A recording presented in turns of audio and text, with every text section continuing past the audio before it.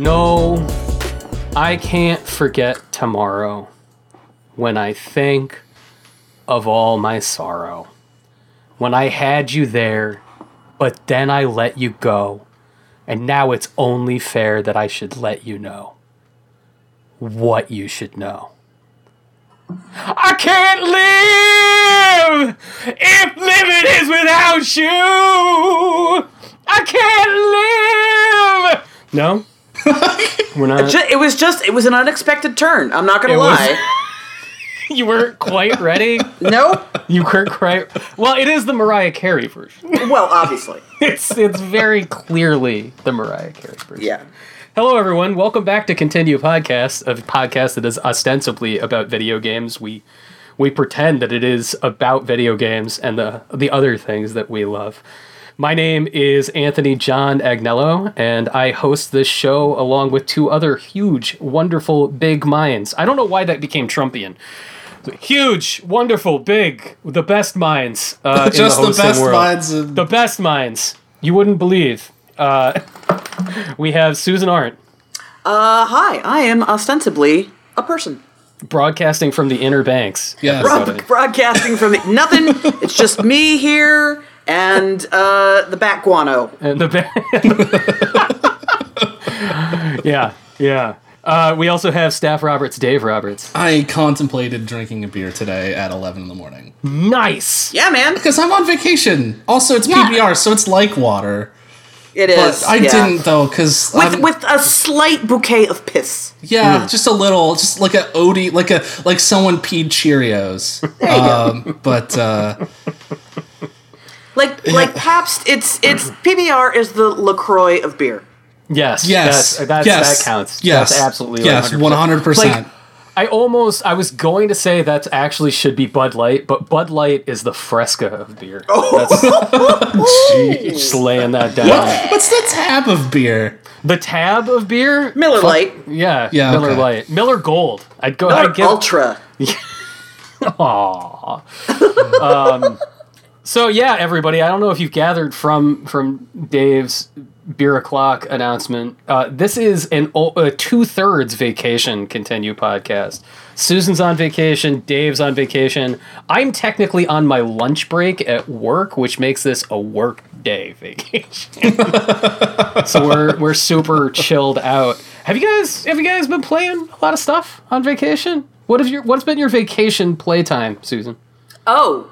Well, we'll touch on this later in the show. But I've also, so I did not know, like, you know when you buy something on Switch, you get Nintendo coins? Oh, yeah. I had no idea what they were for. No clue. It's free money. How many did you bank? Did you have like $40? Oh, yeah, totally. Oh my god. Yeah, because I never did anything with them. So That's I'm awesome. like looking around. So I was looking around and, I realized that, hey, that's money. And so I ended up getting Stardew Valley for, I think, 37 cents. Nice. Oh, man. Because that's all I had left over. And so I started Stardew Valley over again. Mind you, to be clear, I played it on PS4 for more than 100 hours. I was just going to say, you're now embarking on a new decalogue of Stardew Valley. And Yep. It's still real good. is it, so my question for you, I tried playing Stardew Valley on Switch. And you know that the sort of like very stringent sim aspect of Stardew Valley tends not to be the kind of thing I gravitate towards. Like, I get to that moment where it's like, and now think about what you want to do with all the wood you spent 3 hours collecting. And I'm like, no, you're not jumping over fire. I need to go. But I really liked it. I thought it was really cool. It was just not the kind of thing that I had the time investment. I just didn't have the time for that kind of game at the time. Yeah. I felt like it was a little awkward to play on Switch because the menus were very tiny and the controls were a little finicky. However, that was right at launch. And I know that game has been updated to hell and back since then. Okay. How does it feel? Like, compared to your 100-hour time in PS4 town? Virtually identical. Oh, wow, okay. I certainly haven't had any problem with the menus. The one thing I have noticed is that sometimes you'll hit the button to, use one of your tools or pick something up, and it won't register. Interesting. That is what was happening when I was playing it at launch. Like, you had to like tap a few times to make sure that anything worked. Yeah. Sometimes, yeah. And that is, it's certainly not a deal breaker. I would be more frustrated with it, I think, if I had not had already played the game extensively. And it's also not this is not a game that requires precision timing or anything. So it's not inhibiting my progress in any way. The fishing is really the only thing that would require that kind of precision, and I haven't had any issues with that at all. So, yeah. That's cool. That's awesome. Yeah. Well, I'll see you in 200. Just promise me you'll wrap up your Stardew Valley time by the time Dragon Quest Builders 2 comes out, so that we can get our town. When does that come out? Fall. I think. Oh yeah, okay, fine. You've got like a 6-month window. Okay. I'm good. Dave, you were telling us a little bit in the pre-show that our backers heard about what you were doing on your vacation in terms of gaming. Yeah, so with my kid, my daughter's been in town for the week, so we've been playing the Nintendo Labo vehicle kit, which has been really cool. It's just a lot of fun. Man, putting those things together, I have this 15 minute, every 15 minutes I have this thing where it's like, dude, that's just so fucking clever. Just the way that when you punch it out and you fold it and everything just folds together so nicely, and then it uses the natural cardboardness of interlocking flaps and stuff to both form natural tension as well as natural keeping everything, just naturally keeping everything together.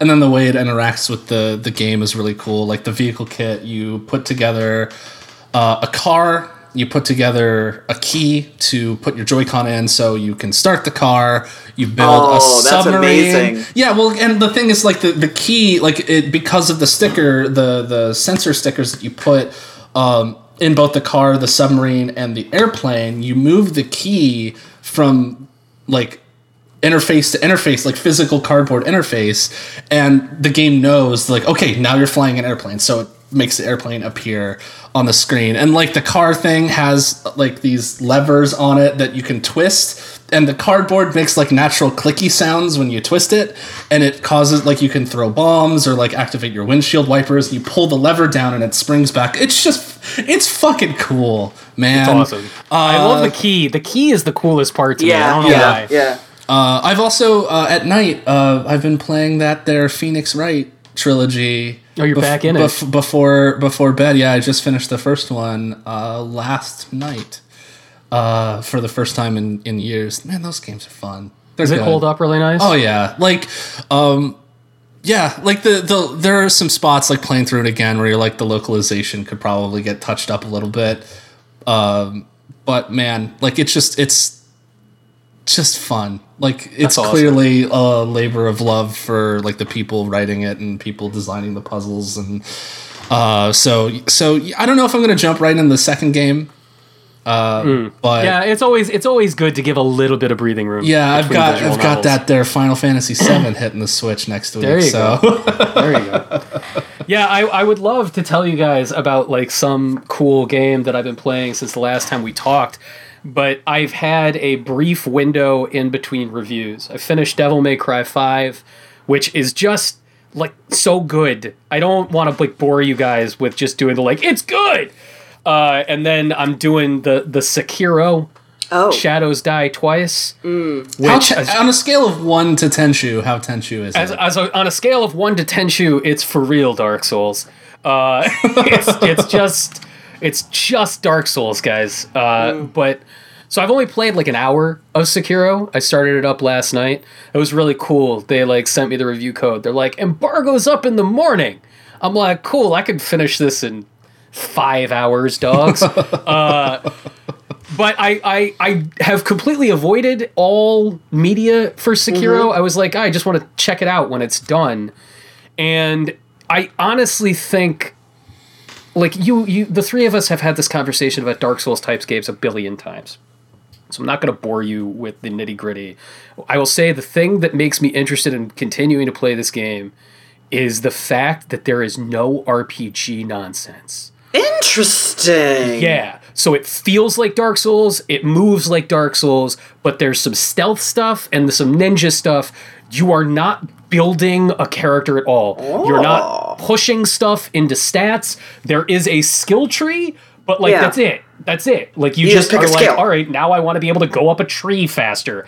Right. And I couldn't, like the palpable relief I felt when I realized that in the game, when it's just like, you can find a tool, and then the tool lets you do things rather than being like, do you want to put 25 points into darkness? Do you want to spend 3 hours running through the same labyrinth, the same hallway, grinding souls so you can level up your strength enough to beat the next boss? Do you want to do that? Is that how you want to spend your time? So sincerely don't. I just don't want to. Yeah, and so like in between the two reviews, the only thing that I've been playing has been I've been doing a playthrough of Chrono Trigger for the first time in 5 years. And you guys don't need to hear me talk about Chrono Trigger. No, really don't. Really don't. Susan, how many times have I talked to you about Chrono Trigger? Like let's just think. Let's like parse it out over the past 10 years of knowing each other. Well, easily twice a year. So easily. Easily. Like, at least. Like without even trying hard. Just bare minimum. But yeah, that game's really good. Which version are you playing? Are you playing that Steam version? You don't need to ask me. He's playing the original. Come on. Yeah, I am indeed playing the original. And I will say I had a real heart-stopping moment. The night before my 37th birthday, I turned it on to play, and the save files were gone. What? And I thought to myself, this is it. The battery's dead. This battery is dead. This cartridge is 23 years old. I mean, fair. Fair enough. Like, that battery's not supposed to last 23 years. Yeah. But, like, it was a real confronting my mortality moment. Wow. And I was like, oh, man, I can't believe it. Like, my cartridge is dead. And that's fine. Like, you know what? Like, I can still play it. It's still an art piece, but whatever. And, like, you know, I got one of those analog Super NT systems now rather than the old hardware. I could put an SD card in there and do save states or whatever. And I just went to bed and was like, okay, life goes on. Sunday night, I turn it on. My save files are back. And I don't understand how that's humanly possible. But there they were.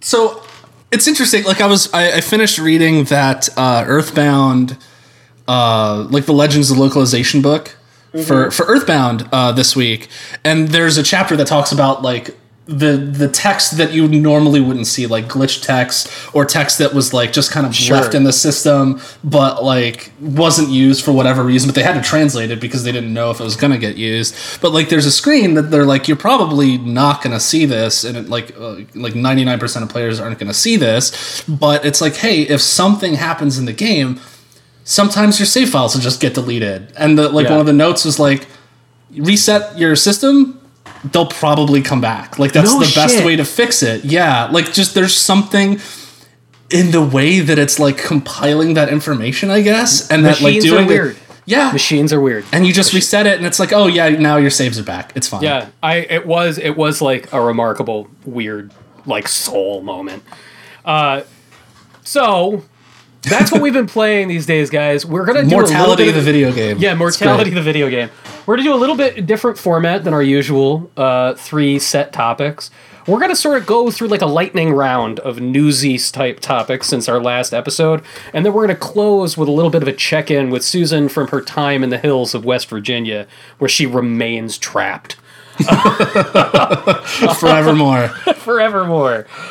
So the big one that we're going to start with is we are recording this during GDC week, and this past Monday, it finally happened. Google was like, we weren't playing around with that Assassin's Creed in your Chrome. We're doing it for real. Streaming service, Google Stadia. Which, yeah. How do you feel about the name? Google Stadia. I feel this way. I feel what's the way Susan does about all of it, which is Yeah. like fuck off into the sun, guys. Coming at me like with no announcement on a price. Yeah. All of this like, oh, we could do 4K and 60 frames per second. Who gives a rat's ass? At the end of the day, I feel like there are two factors here that are potentially interesting. Like, guess what? I think that there are a lot of people out there who have, like, a Chromebook, a very cheap laptop, a phone that is functional, that would maybe ostensibly like access to big AAA games. I do think that at the end of the day, think about it like this. The average person that buys a video game console, whatever it might be, PC, something to play video games on, and then a couple of games over the 5-year lifespan of that game. I'm not talking about people like us who spend scads of cash on games. I'm talking about the real human beings who buy video The normals. Yeah, games. The normals. yeah. You're talking about a base level investment of People with fiscal responsibility. right. Call it $400 to $500 total over the course of 5 years. Now think that this thing's going to be $15 a month, $20 a month, and that's very conservative for something with no resale value, with no ability to turn into new product, and is built for the sole purpose of getting you to spend even more money on things that Google is offering through their other services. Yeah. Give us money for YouTube Red. Give us money for all these other things. I cannot imagine a less interesting or more at a base level predatory model than what they have announced at this point. I might be wrong. That's from the outside. You're not. You're absolutely not. This is bait. It's bait. It's bait to start so that like 25 years from now, like, you know how in every science fiction show there's always the horrible, oh, we're all on the link together. And then, like, right? That's what this is. That's what this is. That's exactly what this is. Like, your entire life is in this Google ecosystem. That aside, here's, like, the one redeeming potential of this for me. Is it allows lower income people or people who have lots of kids, who need to, it gives them a way to access educational stuff. Computing. Computing. Basic computing. Imagine someone making some kind of VR experience with, what's Google Cardboard or whatever? Right. And now, if you've got 5 kids at home of varying ages, whatever, great. They can be having educational or fun or whatever VR experiences through this thing, maybe. Theoretically. Like, the potential is there. This is not a company that has a good track record with protecting your Like, privacy you're not wrong. not fucking That's the thing, dating You're on not people. wrong. Like, I mean, the potential is there for lots of people to have access to stuff that they would not normally have access to because of the price points. Absolutely. Yeah, like in a vacuum, all of this sounds cool. Like the fact that like I could go like, hey, let me show you where I'm at in this game and just give you my save state, and you just hit a button and you're in the game, no loading. Like, that's cool. The fact that I could go, hey, I'm stuck on this dungeon I need help with. I push a button and all of a sudden a video pops up showing me how to walk through that exact part of the game. That's cool. The fact that they can use the cloud to be like, we're making an MMO, no servers. It's 1 million people in one game. Like, that's cool. Like, I think in the press conference, they talked about having like a battle royale game with like over 1,000 players or something. Like, you could only do that with this technology. But then there's the part where it's fucking Google. Yeah, exactly. It's Google.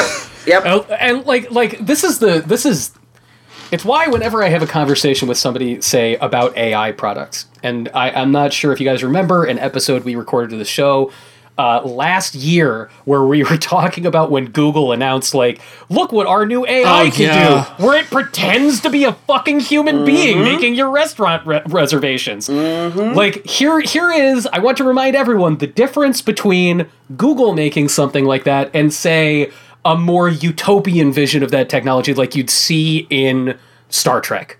Star Trek's computer, the computer on the Starship Enterprise that will do all of these things for you, software-wise and service-wise. Like, Stadia is no different than the Enterprise computer helping you out at the end of the day. The Enterprise computer isn't depending on bilking you out of money. Yeah. It is not for profit. It's just a tool. Google's interest in giving you access to all these things is to make you use more Google shit. Yeah. And until they're the only one left. Everyone has to give them money. Yutani. Yep. And they're like, all right, guys, we did it. We've now monopolized all computing on the planet Earth. I would like what remains of our truckers to go to a greasy rain planet and go up to the creepy leather eggs. And also, the only video games that our algorithm serves up are games about a weird, like greasy 20-year-old guy yelling about women. It's weird. I don't know why the algorithm is serving these up. No, he's talking about, like, it's like the YouTube factor. It's It's the YouTube factor. I don't know why, but, like, you know what? The algorithm knows, man. Like, the algorithm. 30 years from now, we're going to talk about the algorithm like it's some fucking religion, I swear to God. Oh, yeah, no, it's going to be worshipped. I'm not going to, Praise the algorithm. It's good. No, okay. So here's what's going to happen. At some point, there's, like, some sort of spiritual leader or inspirational speaker or something is going to debut a series on YouTube. And we're going to find out that the person doesn't exist. It's part of Google's AI, and everything that comes out of its mouth is algorithmically generated. Yeah, we got Thank you. Yeah, and people will worship it. Like, I'm not even kidding. This isn't a riff. This is actually something I anticipate happening. Yeah. Go back and watch. There's an older movie called Simone. Oh yeah, with the Pacino. With Al Pacino, and it's actually Sim 1. Yeah. And then there's a movie with Robin Wright about how she signs away her likeness to this AI version of herself to act in movies, because that way she's, young forever. That's the shit that's going to start happening, and Google's going to own all of it. Yeah. Like, I was riffing with Anthony before we started, but I don't want to get like full conspiracy theory here. But I anticipate, like you do, Susan, that 25 years from now we're going to find out that Stadia is some secret backdoor, collecting data points for a military AI drone program too. Oh yeah, because they've been caught doing that shit too.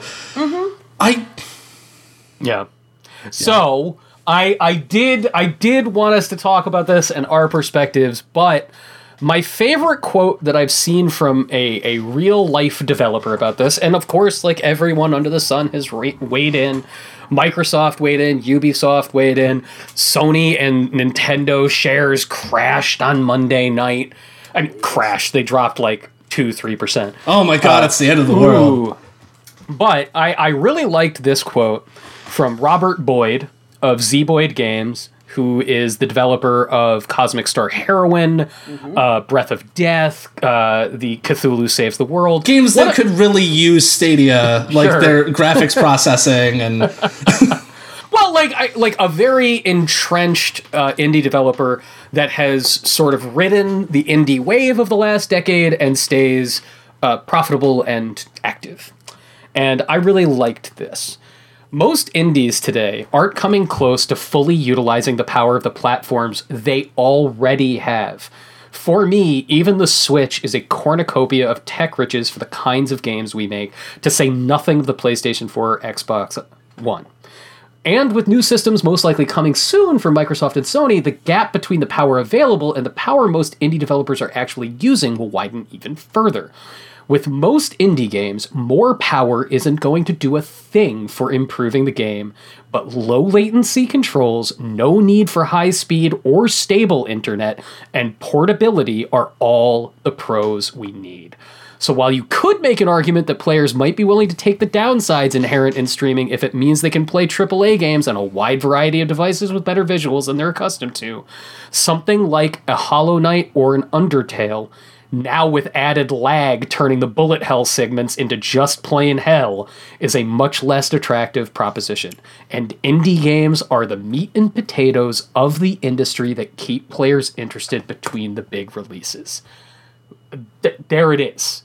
Yeah. Like, that says everything. Like, how do you get Street Fighter? Like, Street Fighter doesn't exist in this world. Right. And like Street Fighter is not necessarily the most relevant name in the world anymore, but look at something like Dragon Ball FighterZ, which millions of people play, millions of people are interested in, and it's just not the kind of thing that is going to be possible. Like, I'm gonna stop you there with your Dragon Ball fighters and your Street Fighter.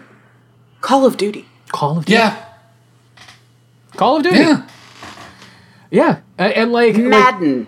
Like, okay, fine. Like, you're going to be able to play FIFA Ultimate Team, and you're going to have your Fortnite, and like the big billion-dollar like revenue generators are going to be able to utilize this thing. But guess what? Everybody already has cheap, low-cost devices that run these things. Yeah. Like, I You can play Fortnite on your Switch now. Fortnite is a bit of an aberration. But right, yeah. Fortnite's Like, an what's outlier. the cheap thing you're playing the new Call of Duty on? Well, okay, so you're not playing the cheap. I think even Call of PS4's Duty $200. Like, yes, but okay, so Call of Duty, a lot of money, bro. but like Call of Duty in a lot of ways has been supplanted on a larger scale. Like, think about like the biggest moneymakers of the past 10 years. PUBG like, and Fortnite and well, Yeah, true. Fortnite, PUBG, Minecraft, and true, Ultimate true. Team. All like the biggest revenue generators in the entire industry are not reliant on significant tech. Like, True. Very true. so I don't know.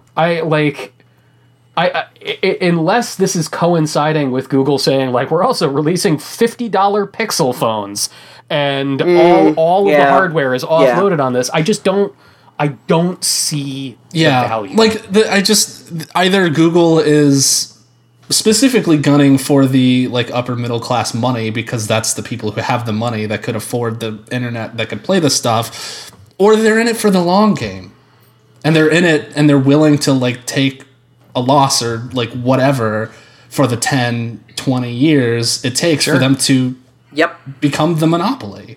That's that's my opinion of what's happening here. And if they happen to get something from this along the way, all your data. Yep. All your data. All of it. Then great, they're calling it a win. But but to your point about middle class people, like 10-year-olds don't want to play Doom Eternal. You know? No. Yeah. They don't give a shit. Hello. That's very squarely aimed at a certain age of person.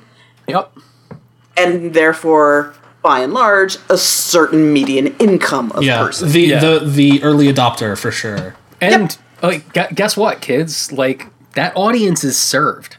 They're served. Yeah, true. Right now, and at the end of the day, that audience is 9 times out of 10 going to go with a brand that they already have an established relationship with and recognize. And so Microsoft is already testing xCloud, and Microsoft has already been laying the groundwork for 3 years of turning Xbox into a service brand. Yep. Stadia is, even if Stadia's model is something that is going to be viable, Microsoft and Xbox are going to fucking devour whatever tiny market share they establish quickly out the gate. Oh, for sure. Yeah, For sure. just- For sure. There is no compelling reason to have it. No. None. No. Zero. Other than you're that asshole who always has to have everything at who pre-ordered an Ouya, right? You're that guy. I got my name etched on it. And like, Right. I'm not going to poo-poo the accomplishments of Jade Raymond and Phil Harrison in the past.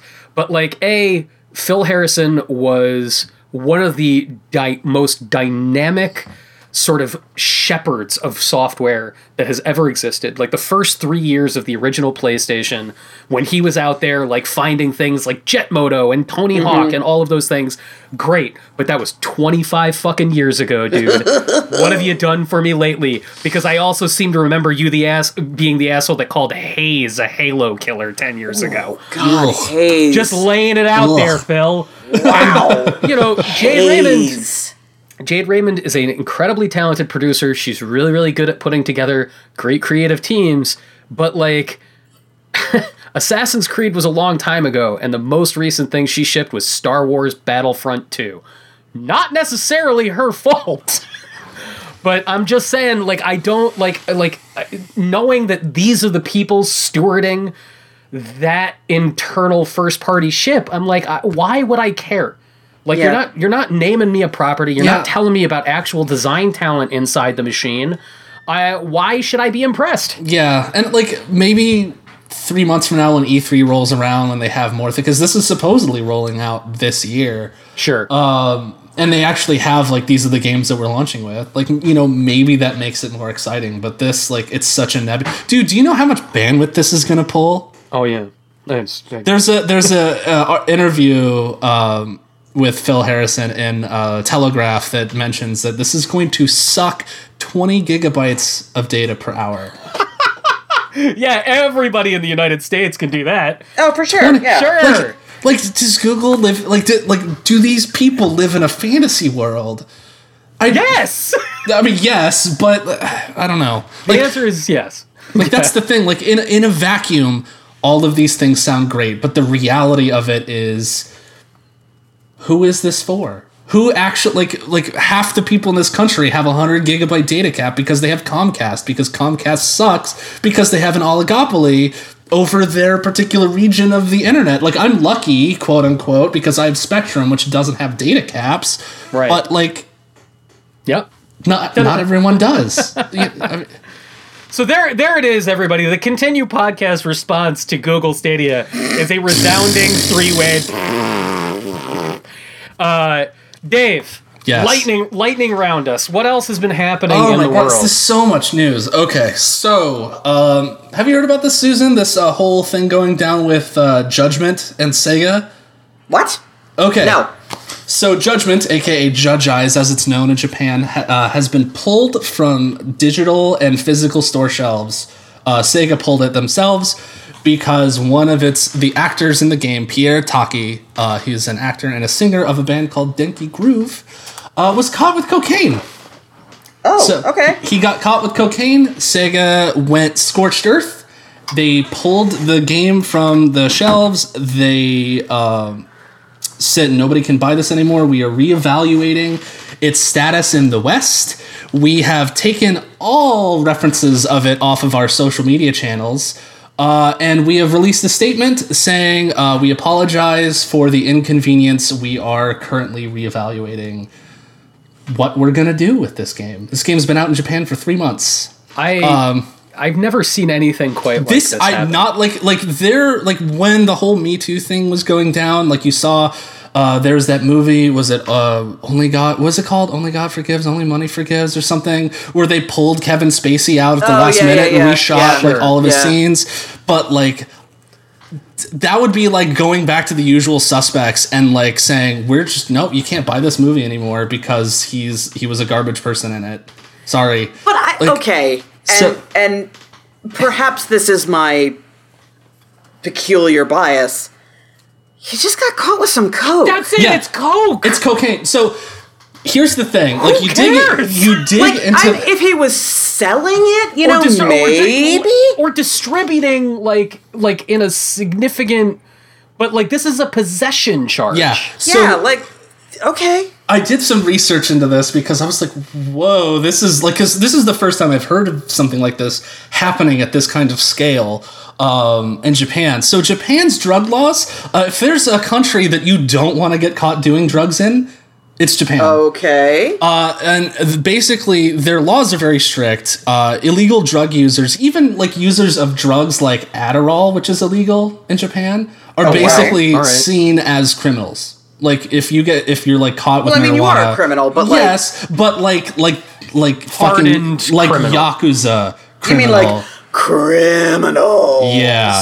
Okay. So apparently, a lot of this is a carryover from post World War II U.S. occupation. When America was helping draft their constitution, we were coming hot off the heels of our own sort of marijuana and drug prohibition nonsense. And so a lot of that just kind of got shifted over, and we're still dealing with a lot of that shit, but we're making progress. Japan hasn't. It's so weird. So yeah, like you'll get prison time just for having for being caught with it. Foreigners get kicked out of the country, and your career basically gets disappeared. Man. Instantly. Because what happens is there's this idea in Japan. Like, there's a really great article that Brian Ashcraft over at Kotaku wrote, kind of summarizing a lot of the stuff. But that basically, if one person in Japan, it has a lot to do with like saving face. If one person in a company gets caught doing something illegal, no one should profit off of that work. So they pull it. And when you couple that with Japan's 99% conviction rate, which ironically is a topic that the game actually covers. What the game's about. And also learning that puts Phoenix Wright in a whole new light. Just to plug The Escapist for a minute, there's a really amazing article about how Phoenix Wright reflects the Japanese judicial system. That is so goddamn good. I will have to read really that. great. Susan, I'm re-promoting that later today. Thank you for reminding me of that. Absolutely. But yeah, like that's why they go scorched earth when these allegations hit. Like singers will just have their careers ended, their records pulled off of store shelves. Like everyone pretends like it never happened, because it's like in the eyes of Japanese law, if you are arrested, like they don't arrest a lot of people. So when they do, it's because they have enough information to basically lock you away and throw away the key. Man, that's wild. Which is why they have that 99% conviction rate, because they usually end in prison time or plea deals. So if you get arrested, you're basically guilty. So these companies just go, well, that's open and shut. We're gonna so Okay. Hold on. I need to shift this to something I can. Okay, let's say Norman Reedus. Yes, sure. Was convicted of murdering his girlfriend. Okay. Yes. Okay. There's no doubt he did it. It's not one of those like, the evidence. Like, he absolutely murdered his girlfriend. Right. Okay. Would we think it was appropriate to pull Death Stranding and not sell it anymore? I kind of do. Yeah, it's I guess it's weird. The thing is, like, using cocaine as a victimless crime, whereas like what Norman Reedus would have done. True. This is where we do have a more recent and comparable example. When Louis C.K. was revealed to have sexually assaulted many people over a very long period of time, he was supposed to be releasing a movie the month that happened. That movie included a scene where a character is openly masturbating in front of a female colleague. Like, there is a scene where an actor is literally living out Louis C.K.'s life. Living out the exact same assault that Louis C.K. did. That movie is gone. Well, yeah. Right. So, absolutely. And I sit there and I'm like, good. Fuck that. Never release that. No money should change hands in relation to that, and no one needs to see it. Vanish it. However, I think, like Dave just said, I kind of see a distinction between sexual assault and somebody having cocaine on their person. Agreed.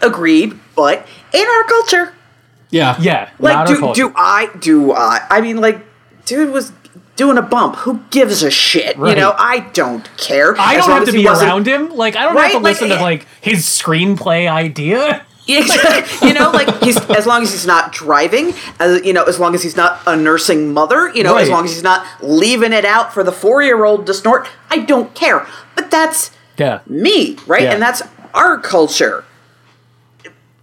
I'm sure there's stuff that he could do in his culture that that they wouldn't give a shit about, and we'd be like, oh, You're right. So The weird thing is with a video game, it is that it is alterable in a way Indeed. that is far more like we also have an example of this. A perfect example is you can go out and buy a copy of Punch-Out for the Nintendo Entertainment System right now. Go to a store, you buy an NES Classic, you can play Punch-Out 30 years after the fact. Mike Tyson is no longer in that game. Yeah. Yeah. And it's the exact same character. They just changed the color. Yeah. And they changed his shorts. And They that's actually did that in the Yakuza 4 remake that just came out in Japan. Yeah. There was another actor that had, quote-unquote, retired due to cocaine use allegations. And they just replaced his character model. So I imagine that's why I was actually, when the news of this broke, I was staring at Amazon.jp with my credit card in hand going like, do I import this game? Because the prices are already they're above $100 right now. Yeah. And one, it was like, well, I don't know enough Japanese to enjoy this, so I would just be buying it to have it. To flip it. Yeah. Oh, and then two, who's to say that Sega doesn't ultimately go, well, we'll just release a patch and take them out anyway. Yep. Yeah. So, which I imagine they're weighing the cost of whether that's feasible. Will to we do. make enough money off of it to justify the expense of doing that? Yeah. Which sucks because it's the first game by that studio that wasn't Yakuza that was getting major push in the West too. Like they've shelled out for English voice actors for this game, which they haven't done I for. I pre-ordered that shit, man. Yeah. I'm on the line for that. Yeah. So. Shame. All right, Dave. What else happened in the world? All right. Nintendo Indie Direct happened yesterday. There's a lot of cool little games from that, but there are two big stories that we'll hit on here. The first announcement was Cuphead's coming to Switch. Don't care. But it's in partnership with Microsoft. Yeah. Well, okay, that part's interesting. That part's interesting. Yeah. You can link up your Xbox Live account and earn achievements. It's different than the thing that they also announced saying that you could put Xbox Live in iOS games. They haven't released that to Switch yet, but I think it functions the same way as the Minecraft. The other cool thing, Crypt of the Necrodancer sequel starring Zelda and Link. Yeah, that's pretty great. It's really cool. Yeah, called Cadence of Hyrule. So there's an article on IGN talking about how this got started. Apparently, the developers were like, we want to make a new game, and wouldn't it be cool if we could use Zelda characters in a DLC update? And then Nintendo got back to them and was like, that's cool. Could you make that the game? And they're like, yes. Yeah. Yeah. Sure. Yeah. Okay. Yeah. So yeah, it's a top-down rhythm-based Zelda game thing with Zelda characters and Zelda electronic remixes. This is wild. Guys, Nintendo Susan's hasn't eyes done. are actually glowing. I saw Susan's got a glint in her eye. Well, I always wanted to play Crypt of the Necrodancer, and I never got to. Yeah. And so this is such a it's. I mean, even if it was just a port of Crypt of the Necrodancer, they'd be like, yay! But adding the Zelda flavor just makes it utterly delightful. Mm-hmm. And B, I really like the idea that Nintendo is starting to loosen up a little bit. That's the best. Right? Because the mental road that sends me down is Super Mario RPG. Mm-hmm. Yep. Right? Super Mario RPG from the people that made Cat Quest. Freaking yeah, exactly, right? All of those things. Just that kind of oh yeah, all right. Well, we got the aesthetic and the characters and the music. We've done that heavy lift for you. Mm-hmm. Give us a framework to stick it on, It's Mario plus Rabbids. It's all this really cool stuff that can now happen because Nintendo's going, sure. And here is all I want to continue to happen, because the greatest thing of when Nintendo has just let its stuff creep out is that they maintain their level of quality care. Yeah, indeed. And Mario and Rabbids is oh man, where the hell has this been? I've always wanted this. But it's polished to a goddamn sheen. Mm-hmm. And that is because up to now, Nintendo's quality care has just been precision. You look at a developer like Next Level Games, who are the people that Nintendo contracts stuff out to. They made Luigi's Mansion 2. I think that they're making Luigi's Mansion 3. They made that Punch-Out for the Wii, right? They made Punch-Out for Wii. They made the original Mario soccer games for Wii and GameCube. And those are awesome. And then you play things that Next Level Games made for other companies. Their Captain America movie tie-in from 2011, and it's held together with duct tape. Yeah, and or you hear stories about how Retro Studios before Nintendo came along was a wretched hive of scum and villainy, basically. Susan, one of the founders of Retro Studios told Susan and I that on the air. That guy who was the director of Star Wars, Masters of Terraskazi. He's yeah, man, we tried to get Retro Studios off the ground for 4 years, and Nintendo's you guys make shit.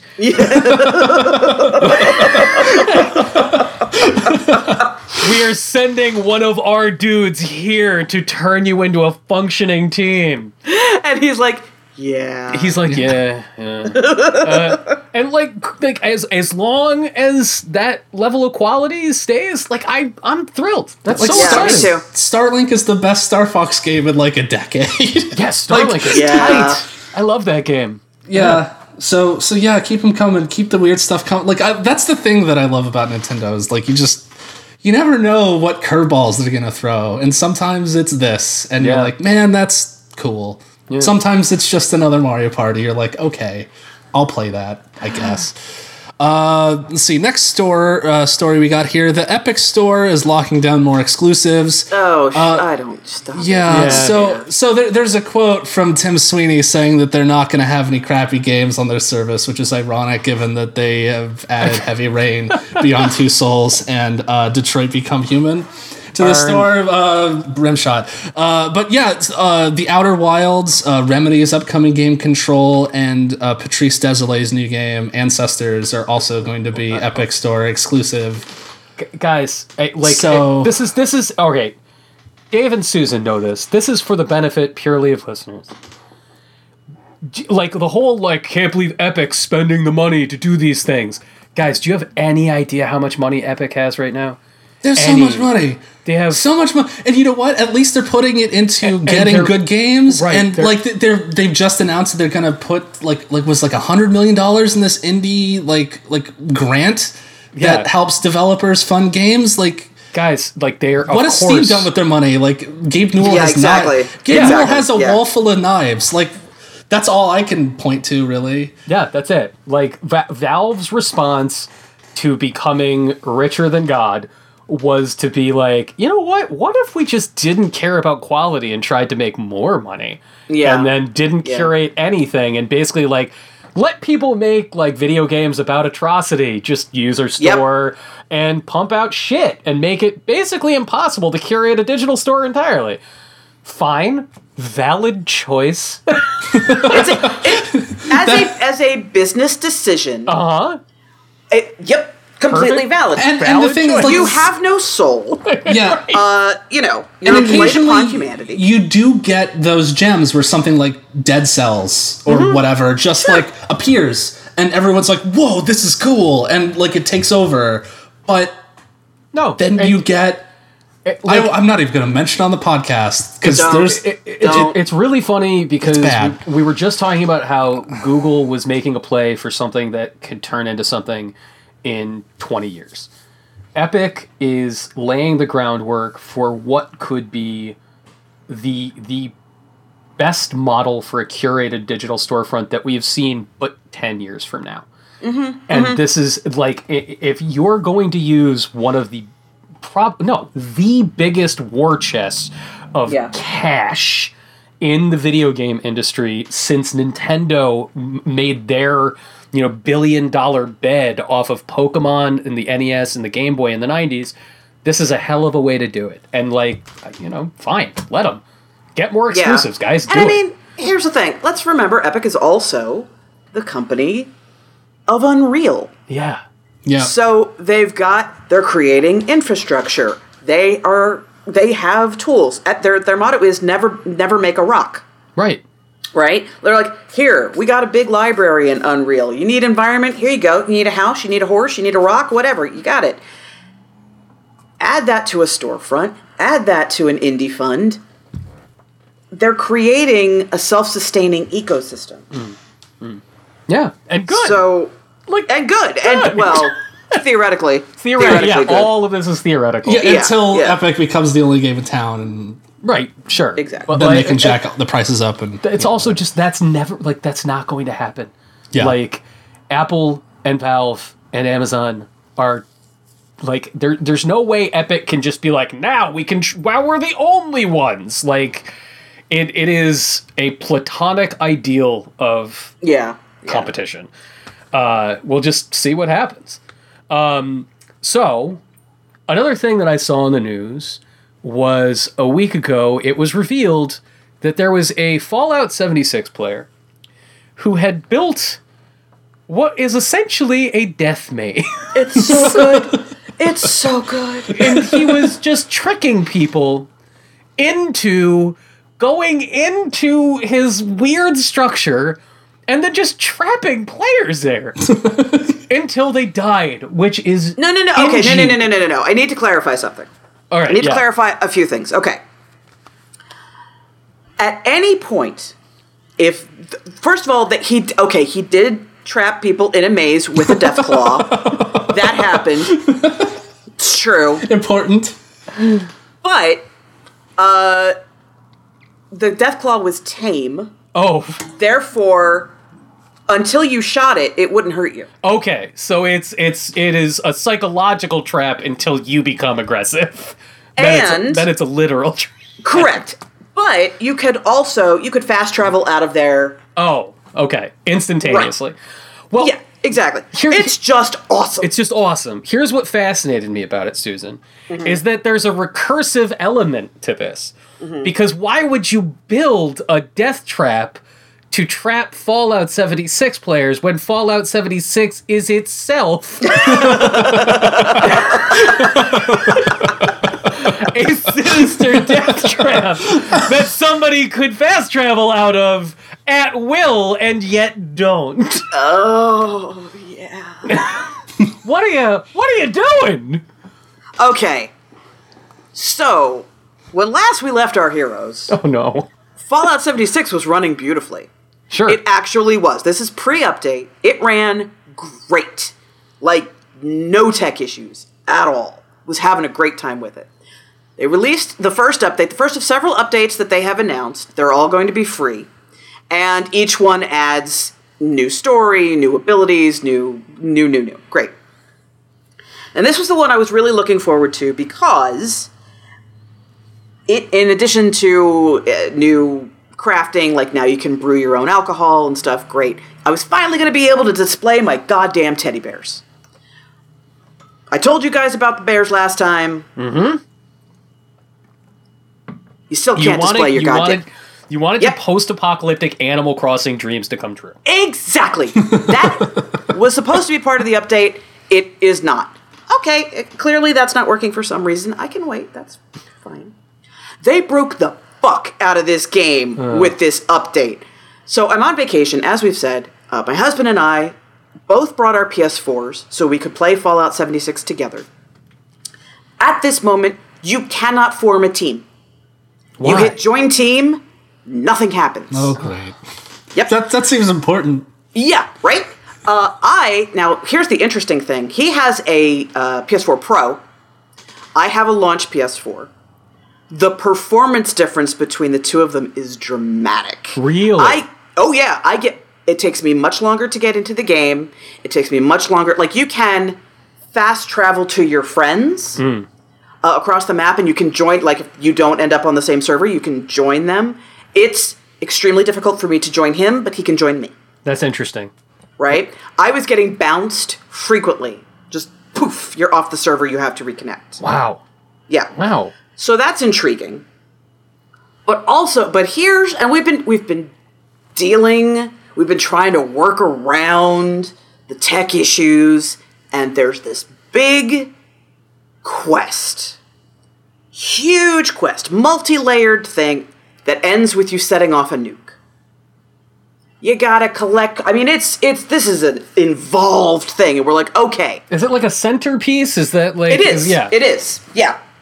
It is the main story of the game. Okay. And you have to, the whole thing is, it doesn't matter why you're trying to set off this nuke, but you gotta collect 8 codes. Okay. Decrypt them, and then go to a bunker and use the codes to launch a nuke. Each one of those steps has several other steps involved in it, and it's really, really, really hard. We spent several hours working on it yesterday. Oh, no. We're like, okay, we're gonna do this. Oh, no. We get to the bunker, we realize we never decrypted the codes. Shit. He's like, no problem. Like, we're standing in front of the computer to launch it, and we're like, fuck, we never decrypted the codes. I'm like, that's okay. I will fast travel to the place to decrypt the code. Then I'll fast travel back to you so we don't have to fight our way through this whole thing again. Okay, fine. I go. The wall that is supposed to decrypt the codes isn't working. Oh, my God. Like, okay. Russ is like, you know what? I saw on Reddit, someone has already done the decrypting for us. Let's just do that. I'm like, fine. I don't even care at this point. He looks up the codes. Great. He is literally inputting it. Oh, no. Gets bounced from the server. Oh, no. I'm like, you gotta be fucking Does it kidding reset me. the quest? Oh, yeah. Oh, Oh. yeah. Oh, yeah. I gotta start completely over again. Yep. Yeah! How is this a game that was released at all? I don't understand what it is so broken because of the update. And they pushed the update by 1 or 2 days. And I don't understand why they just didn't hold it longer.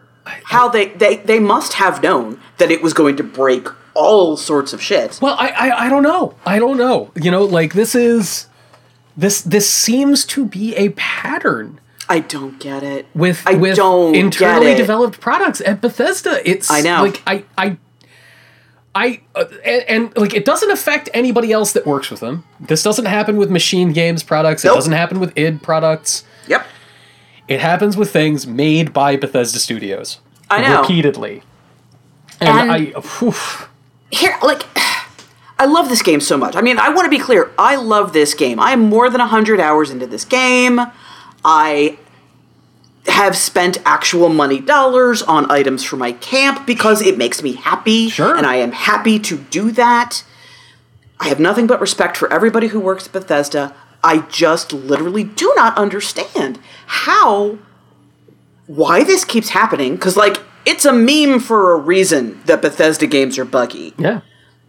And I don't understand, especially with a game that had such a troubled launch. Yeah. And created such a loss of confidence in players that you would let something like this out in the wild. Be like, hey guys, you know what? We have some problems with Wild Appalachia update. We're going to hold it until we've worked it out.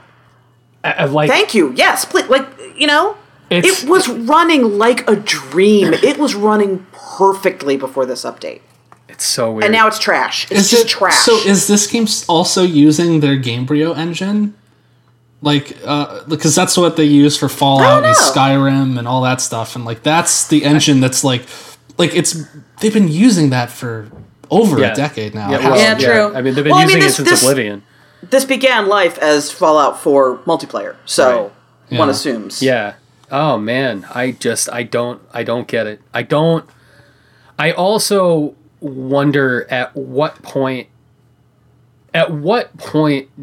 does Bethesda run into the wall of consumer disinterest?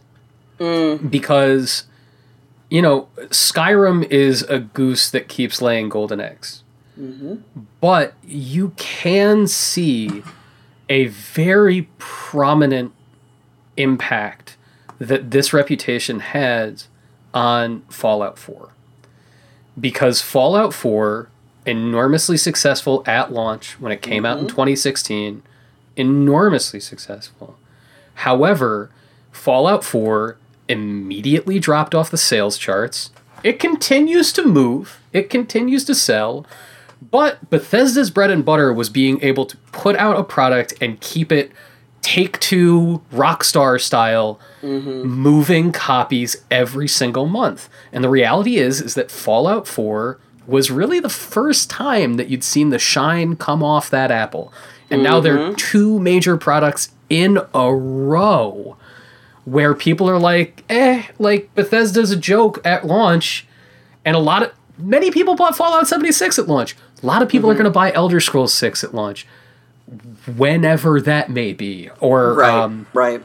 I don't know, fucking Wing Commander, whatever that shit is called. That's Star... Their space one. Yeah. Starfield? Yeah. Whatever. But, they gotta work some shit out. Yeah. And soon. Because this is taking a toll.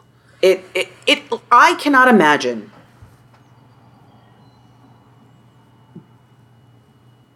coming to this new in this current experience and sticking around. Yeah. It's so goddamn broken. Yeah. Now, again, I absolutely expect that they will fix it and it will be back to running like a dream and that'll be wonderful. But, I talk about it on Twitter. I talk about it on the show, how much I love this game and it's so, so good. It's No Man's Sky, except No Man's Sky didn't keep breaking Yeah, No Man's Sky didn't keep breaking. It just kept getting better. Exactly. It only got better.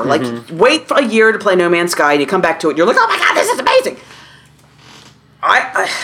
I don't know, man. It's so frustrating. Well, and they're not charging a monthly fee for this, right? No, they are not. So where's the money coming from to fund these updates? Do they expect people are just gonna keep buying this game knowing how bad it is? I don't know. Who knows, man? Who knows? I don't know. And that's the other frustrating thing, because you play Elder Scrolls Online. It's amazing. Yeah, not developed by Bethesda Studios. That should be stated for the record. Yeah, it's its own team. It's its own business. Yeah. Yeah, and neither is oh God, the card game you love. Legends. Yeah, that's also not Bethesda Studios. No. It's man. Was Bethesda Studios also working on that Elder Scrolls mobile game? Or there's like a sword game or something. Yeah. Which got delayed. Yeah. Did that ever come out? That did not come out. Okay. Somebody tried it. They must have done a press demo recently or something. Yeah, I saw people talking about it. It was at E3. That was E3. It was almost a year ago at this point. No, this was more recent. Oh, it's more recent. Oh, well, maybe it's almost ready for prime time. Yeah. Man, it just sucks because their games, the promise of those games is always so impressive. Yep. And when it works, it's really cool. Yeah. When it works. Yeah. Well, everybody just go buy Skyrim again. Skyrim works pretty well now. Pretty well. Pretty well. Play it on your fridge pretty well by this point. Dave, who made this happen? Whose fault? Why do you phrase it like that every time? Whose fault is this? This is the fault of our wonderful Patreon backers, patreon.com/continue podcast to support the show.